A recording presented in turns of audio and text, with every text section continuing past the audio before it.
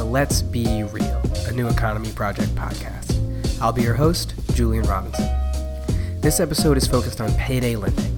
This abusive industry targets those who have trouble making ends meet and those who have been systematically left out of the traditional financial system. Low-income people, undocumented immigrants, people of color, and seniors. Payday lenders, financially supported by the big banks, take advantage of pre-existing economic and racial injustice to extract wealth from these communities. So how do they work? Well, these loans are often a 2-week advance of a few $100s that typically have interest rates of about 380% and sometimes even higher. Unsurprisingly, the high interest rates lead to many people rolling over the loans to the next 2-week period, incurring even more fees and trapping them in a cycle of debt. Now, if you're a lifelong New Yorker, it's possible that you've never even heard of payday lending. That's because New York is one of 15 states that bans this exploitative industry outright, saving New Yorkers hundreds of millions of dollars in fees alone.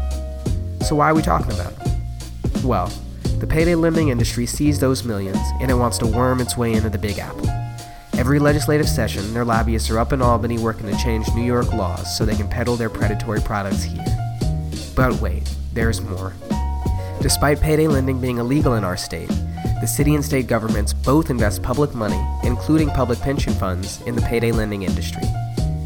In this episode, some local organizers will tell us what they think about those investments.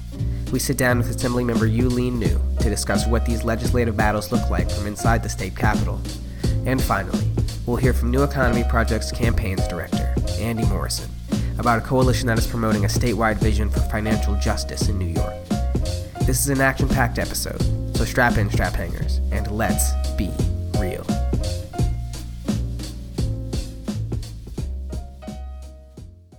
New York City and New York State invest millions of dollars in public money, including public pension funds, in the payday lending industry. For this segment of New Yorkers Speak Out, we hear from a few organizers from around the city: Liz from Grace Outreach, Nova from Met Council, and Mike from Fury. We ask them each, knowing that it's illegal in New York and 14 other states, how do you feel about the city and state government supporting payday lenders with public money? I would say that's extremely disappointing. It also seems almost like legal loan sharking. It seems weird that our tax money and our vote elects these representatives who are going to go and invest in something that's clearly illegal and predatory. It makes me feel responsible, the fact that it's my pension money and my tax money, because, I don't want that in my own community, but it's okay for my money to be used to make it happen to somebody else's community. I guess my first response would be why. I'm surprised, but then also not surprised and disappointed, because I would think that my city would want me to thrive. I would say that unfortunately it's a very profitable business because there's so many people that are excluded from the mainstream financial industry. So, we find in a lot of low-income communities that these are basically the only places that they can get capital. So from a financial profit-driven standpoint, it doesn't surprise me, but from a moral perspective, it's abominable. These organizers aren't the only ones to see a problem here. Organizations and community groups around the city and state are organizing for divestment. In October, New Economy Project and others sent letters to the New York City and New York State comptrollers, urging them to divest all public money and public pension funds from this extractive industry.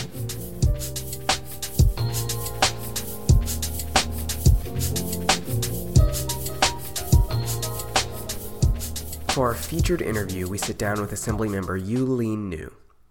A longtime advocate for economic justice, but a freshman in the state legislature, Assemblymember Niou played a pivotal role in defending New York's strong consumer protections during the most recent legislative session.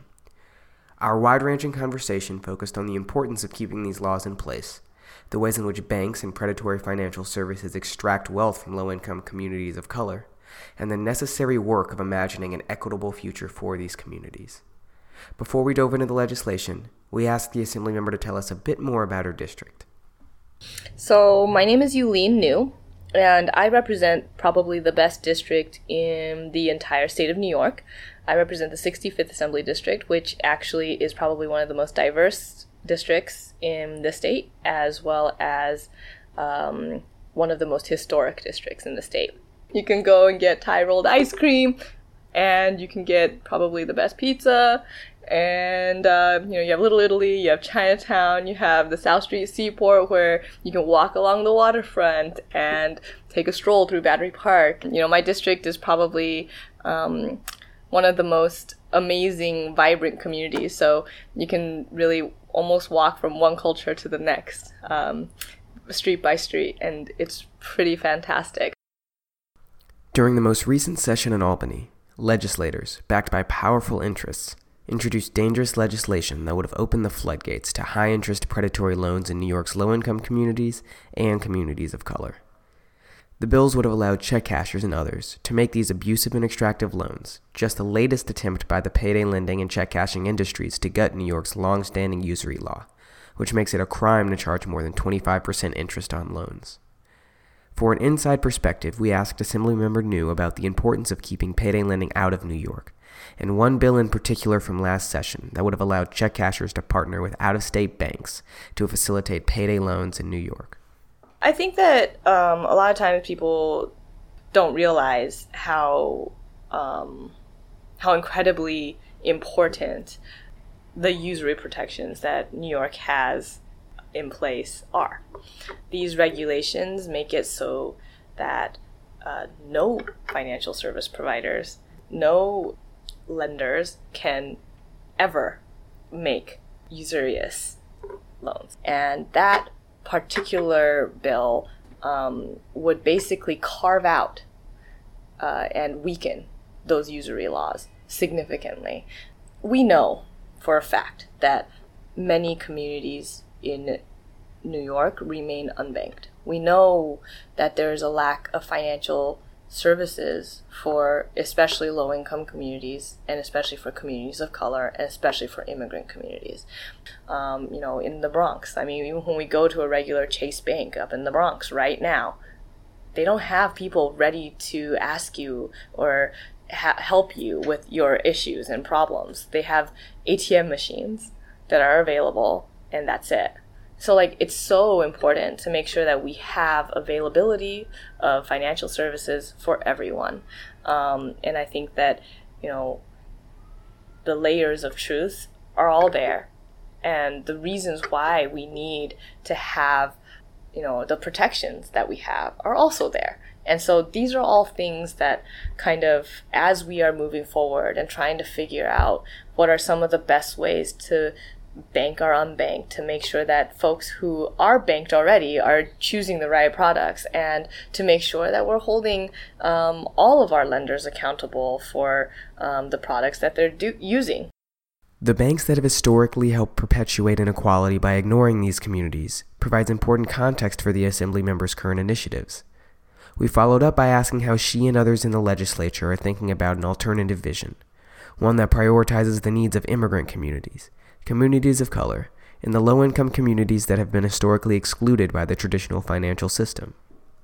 I think that one of the biggest things that I feel like I've accomplished this year is that, we were tasked, me, Tremaine Wright, she's also a freshman assembly member, and one of our biggest mentors, Assemblymember Crystal Peoples-Stokes, we were tasked with putting together a financial services package to basically be able to look at different alternative services to help bank the unbanked. And I think that that's an incredible opportunity. We've fought for it, and I think that this is going to be an incredible chance for us to be able to make a difference for, the families, the working families that haven't traditionally been serviced that well by our traditional banking institutions, and who deserve to have capitalization in a way that that is fair, equitable, and just. One of the things that I kept on hearing was these are the products that have been servicing these communities, right? These are the products that have been servicing our communities, and I just have to ask the question of, is that all we deserve? Is that what we deserve? Is this what we want? Right? These are important questions to ask. I don't think that it's fair, and I don't think that it's just, and I don't think that it's right. And I think that we need to, Tremaine Wright was the one who put it in such beautiful, eloquent terms, right? But she said, is this the way that we want to is this the future that we see for our communities? Is this the way that we want to capitalize our communities?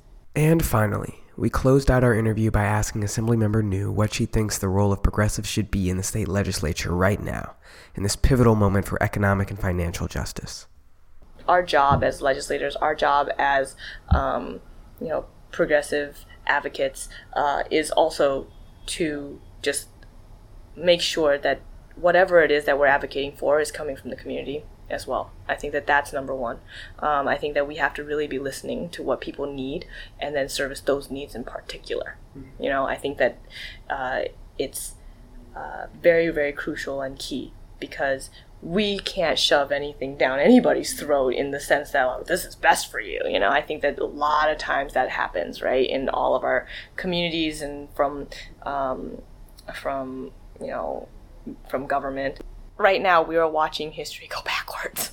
We are watching a lot of the work that so many advocates have pushed and pushed and pushed to be able to regulate all these different banking industries. Like to see it all rolled back is really, really frightening. We have to analyze and listen. Like, we have to just really listen to what the community wants and then find the best solution in order to build a better future for everyone, and in order to see that future of capitalization for our communities that we want to see, the one that's fair and that's the one that's just, and how we're going to do that is to listen to the community and ask them what they want.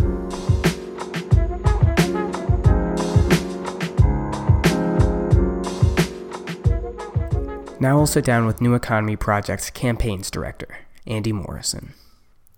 First off, I asked Andy to discuss what this constant battle is like from an advocate's perspective, and how community groups around the city and state are looking to flip the script with an affirmative agenda for this next legislative session. So year in and year out, the industry hires well-connected lobbyists. They pour massive amounts of campaign contributions into the system to advance its agenda. And let's be real, that's unfortunately the way Albany works. But people know that debt trap loans aren't the solution to income shortfalls and income volatility.